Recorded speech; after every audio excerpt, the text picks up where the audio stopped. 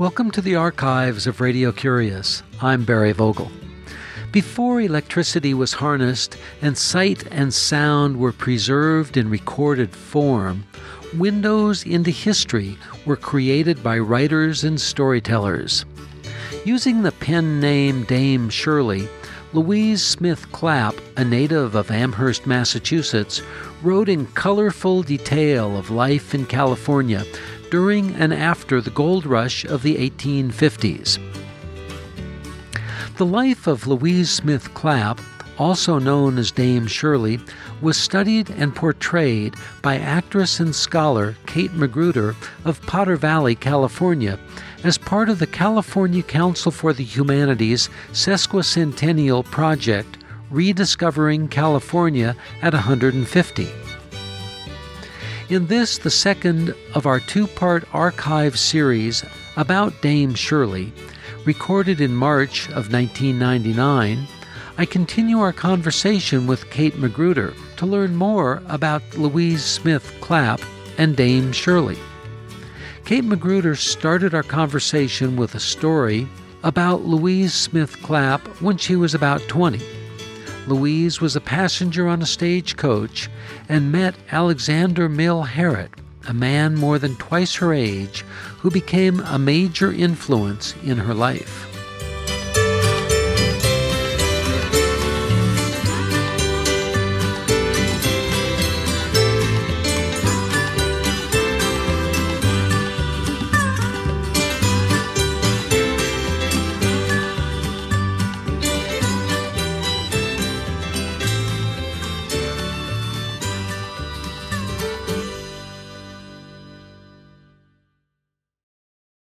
Louise Clapp is barely 20 years old. Her parents have died. She's pretty much an orphan. She's working as a kitchen maid in her aunt and uncle's house.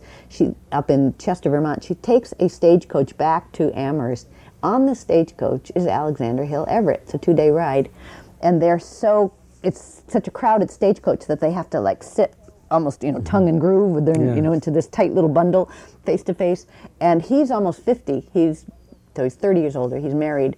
He's this incredibly important guy, and he just really actually falls in love with her. He is absolutely enchanted with her, and they quote poetry to each other, and he tells her all about his travels. After that stagecoach ride, she's carrying a little pot of flowers on her lap the entire time back to Amherst.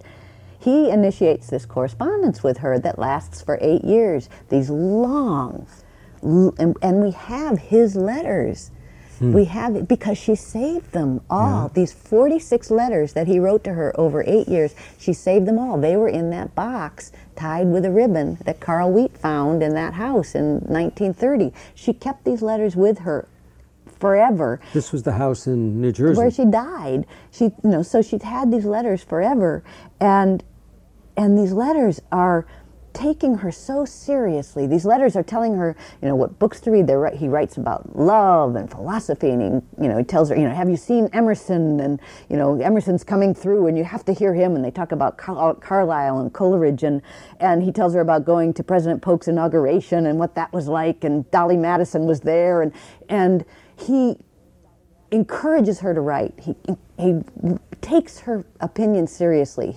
He's in love with her, and he wants her to tell him about her passions, and he tells her all about the people he's been in love with, and it's this extraordinary, very intimate correspondence that she never tells anybody about. In one of the letters he mentions that, I know you're not telling anybody about these letters, and then he goes to China. He's ambassador to China, and he dies. He gets sick, and he dies. And he tells her, I don't think I should go to China. I'm too old for this. Some younger man should be doing this job. I have a bad feeling about going to China. In a month he's dead. And it was those letters, I'm convinced, that she kept that made her think, as this young girl, think of this, she's 20, she has no, really what's going to happen for her? Nothing. She's going to be a teacher or something maybe. And this very important, celebrity is writing Takes her her these on, long yeah. letters. And Where was she at this time? she was in Amherst and, Chester, Vermont. She was just hanging out there, this is all through her 20s that these letters are coming, and she's writing him. They only met one other time at Niagara Falls. Out of all those years, they met one other time. How old was she when she came to California? She was 29. She came 49. She was 30. She'd just turned 30 when they set sail. And she'd just been married to Fayette. And the thing that's interesting to me about those letters is that I'm convinced that it's those letters, it's that relationship that made her think, I belong in the bigger world. I've got there's something waiting for me. There's something bigger for me than just being a French teacher in Amherst for the rest of my life, doing, God knows what, marrying God knows who, or not marrying. I've got something to say. And she said it. That's why I think she copied those letters. I didn't want to bring it up in this because it's too much to go into, but that's why I think she copied those letters, because she felt, and the letters, I think she goes to Rich Bar. She knows she's going to have, a year there. She thinks, I'll write these letters.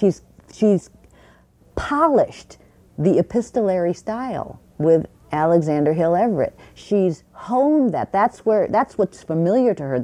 She knows, how to write like that. But we don't have the letters she sent to him. No, they haven't been. They're not been anywhere. Located yet. Right. But you can hear, because you said blah blah blah in your letters. He reveals a lot of what her letters to him has said. There's this very interesting interchange that he tells her that he's dreamt about her. And it's this intimate sexual dream. And in that letter to her, that part's ripped out. It's like leading up to it, and then she's destroyed that part of the letter. And she keeps saying, "Don't dream about me. Don't dream about me." And he's hunting. I mean, the old guy's hunting, and she's saying, "This isn't right. This isn't proper." And yet, "Oh, I cover you with 1,000 kisses." And, there's all of this stuff. Sure. You just think 1840, and it's a very intriguing image to me. And she gets married, and she says, "Right, I'm going to California. And she's sick. I mean, she's one of the least likely persons to go to California. What was she sick with? She was sick all of her life. At one point, her uncle has written to her, and she kept this letter.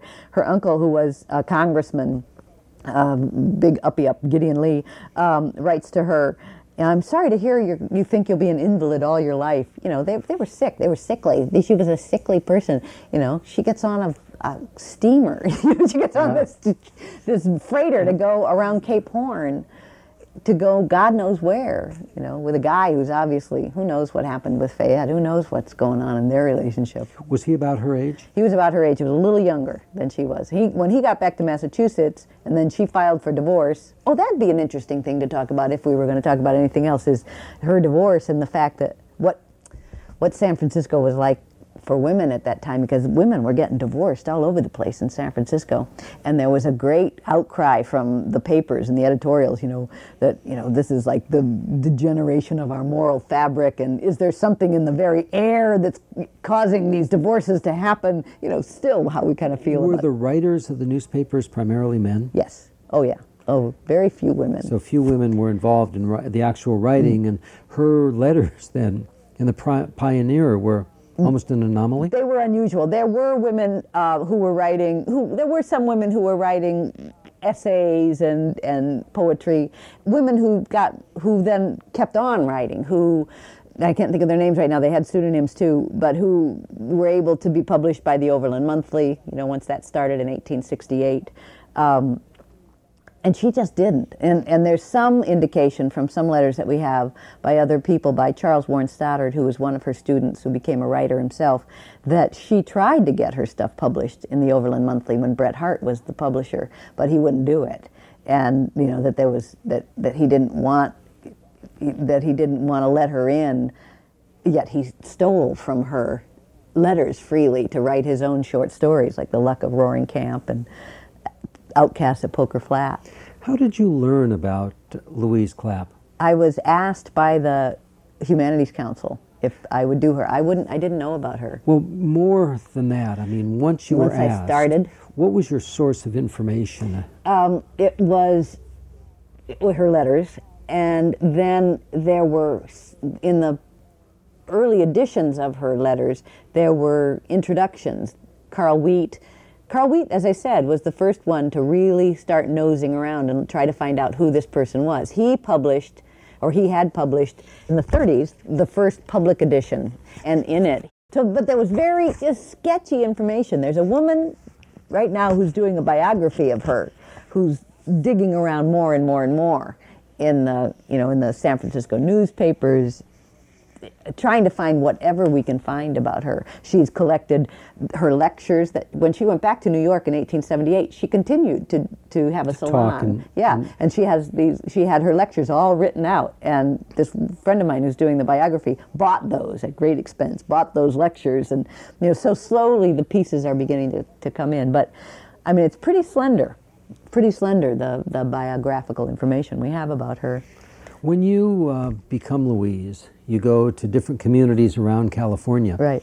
And you dress up in garb that you think would be befitting of her at the time. Yes, yeah. I had them made. I had a costume made based on pictures, based on drawings of other costumes. And of the time. Looked like it would be something that a woman of her station would wear. That's right. And had a wig made for me.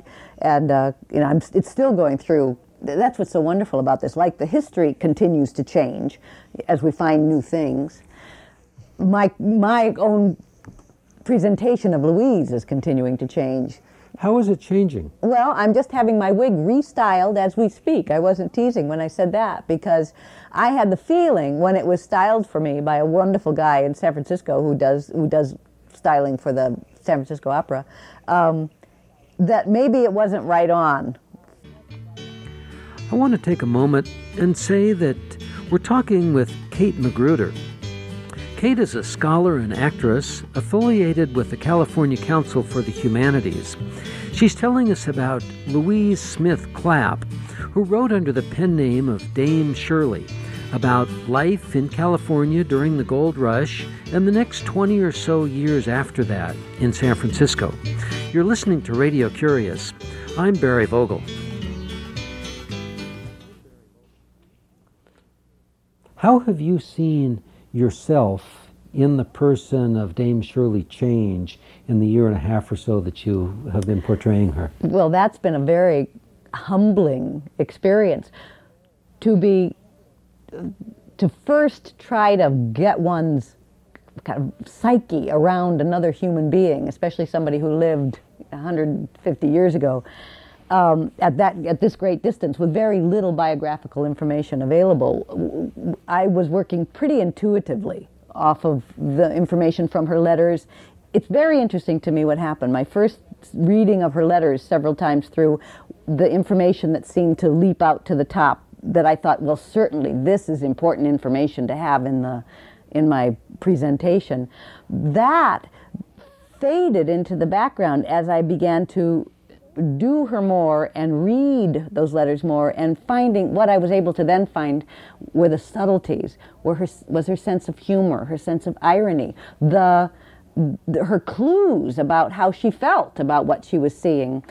It just became much more nuanced and deeper and more interesting to me, really, than kind of the general statements that leapt out at me at the very beginning.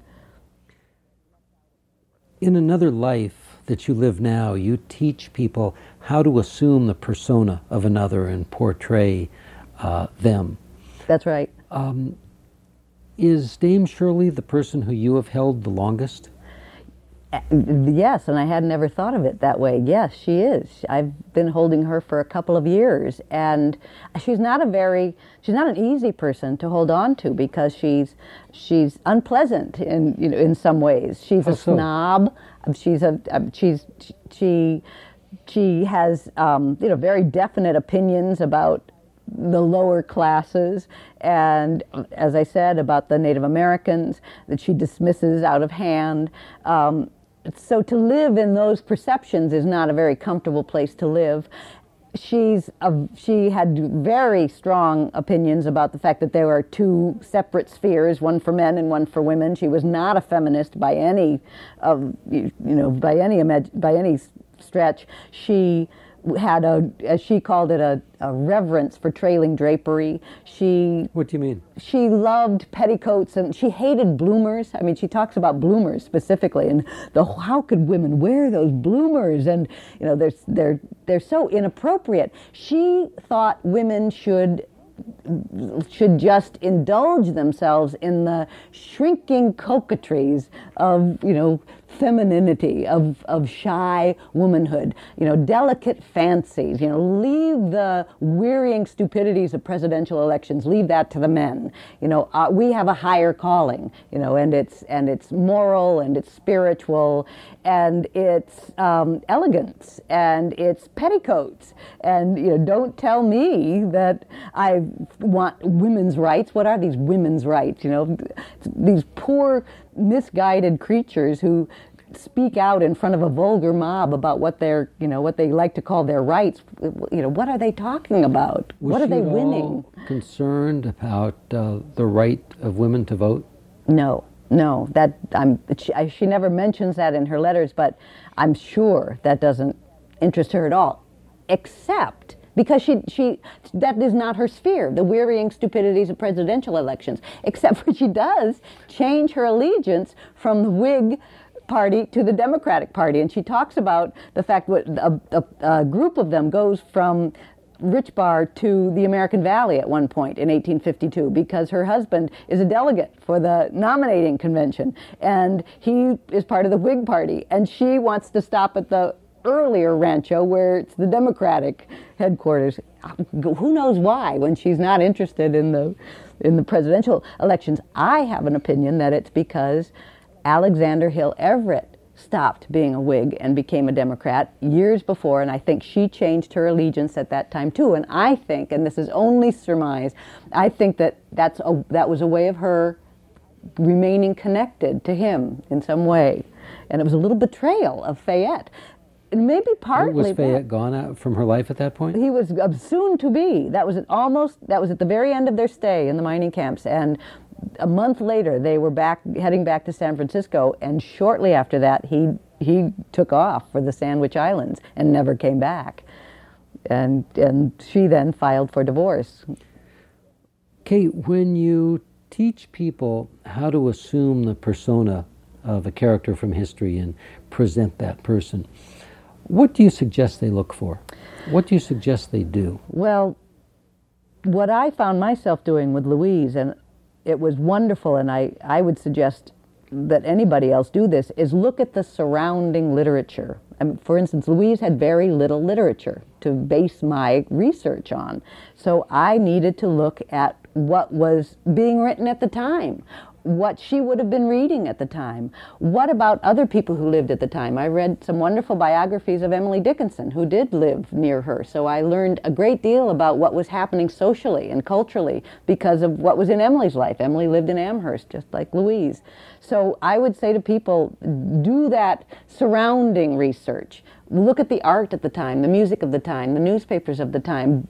Dive in to the world, because that's what one needs to know. It's an enormous job, as acting is in any case. When you do any character, one really needs to know who is this person in this situation, and one needs to look at the surrounding influences in time. It's fascinating and it's endless and very rewarding.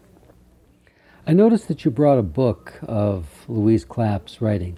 Is there a section that you could read for us for a minute or two or three? Let me see. Sometimes I just open it up to see what's there. Oh, well, this is speaking about what she felt about men and women.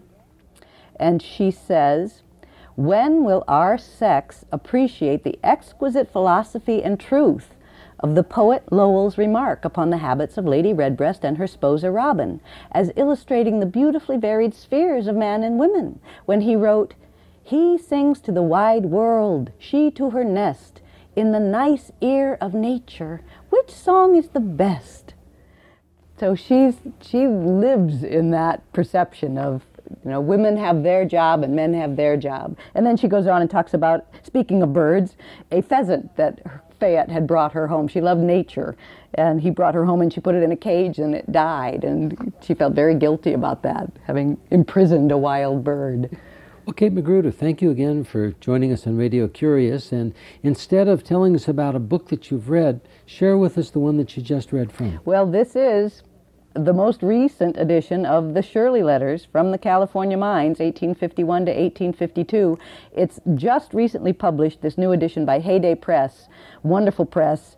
That's in Berkeley. That's in Berkeley. And there's an introduction in here by Marlene Smith Berenzini, the woman that I was telling you is also writing Louise's biography. And the introduction is worth the weight of the book itself, because it has the most information, the most up-to-date information about Louise's background and its significance to us today, why these letters are relevant to us today, what we can still learn from them. So I recommend this book. Kate Magruder, thank you for joining us on Radio Curious. Thanks, Barry. In a series of 23 letters to her sister in Massachusetts, Louise Clapp took on the persona of Dame Shirley, a self-consciously whimsical dame who dissected masculine gold rush society. These letters were written between 1851 and 1852 and were published in 1854 in the Pioneer magazine in San Francisco. I'd like to read to you a little bit of a letter from the log cabin at Indian Bar that she wrote on October 7th, 1851. It describes where they lived. The room into which we have just entered is about 20 feet square. It has a fireplace built of stones and mud, with the chimney finished off with alternate layers of rough sticks and this same rude mortar. Contrary to the usual custom, it is built inside, as it was thought that that arrangement would make the room more comfortable. The mantelpiece, remember that on this portion of a great building, some artists, by their exquisite workmanship, have become world-renowned, is formed of a beam of wood covered with strips of tin procured from cans, upon which still remain the black hieroglyphics of the name of the different edibles which they formerly contained. 2 smooth stones, how delightfully primitive, do duty as fire dogs. I suppose that it would be no more than civil to call a hole 2 feet square in one side of the room a window, although it is as yet guiltless of glass. Fayette tried to coax the proprietor of the Empire to let him have a window from that pine and canvas palace, but he of course declined, as to part with it would really inconvenience himself. So Fayette has sent to Marysville for some glass, though it is the general opinion that the snow will render the trail impassable for mules before we can get it. In this case, we shall tack up a piece of cotton cloth, and should it by chance at any time be very cold, hang a blanket before the opening. At present, the weather is so mild that it is pleasanter as it is, though we have a fire in the mornings and evenings, more, however, for luxury than because we really need it.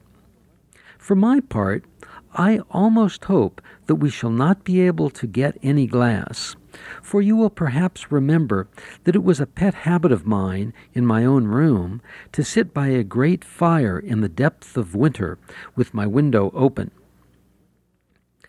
I must mention that the floor is so uneven that no article of furniture gifted with 4 legs pretends to stand upon but 3 at once, so that the chairs, tables, etc., remind you constantly of a dog with a sore foot.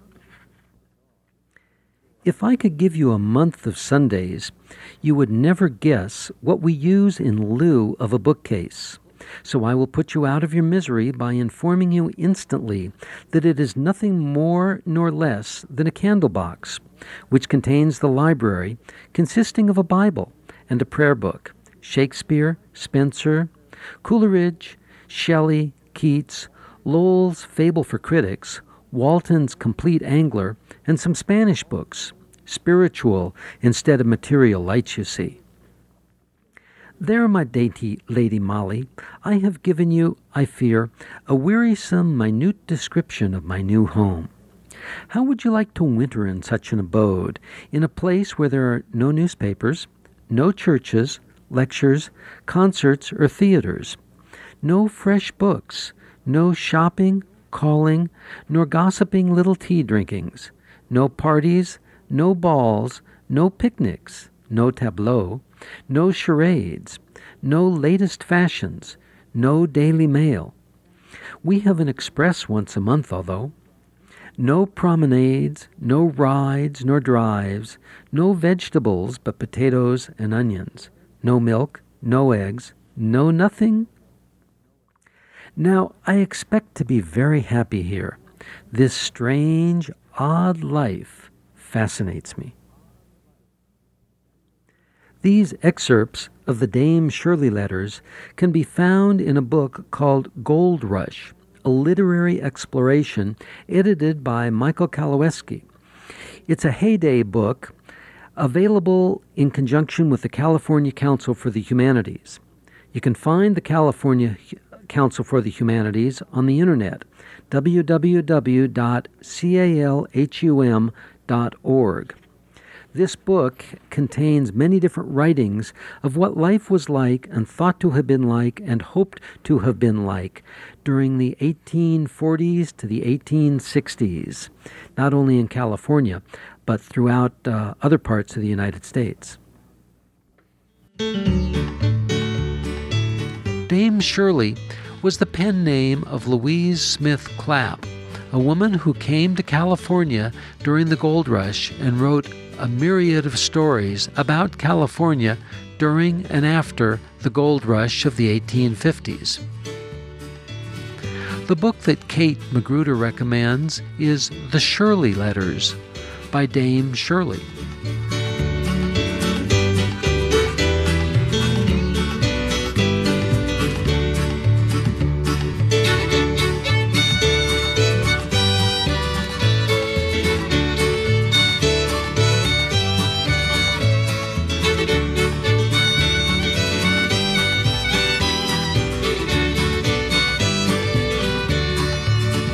There are over 500 editions of Radio Curious on our website, radiocurious.org. They're free to listen, download, and share as you wish.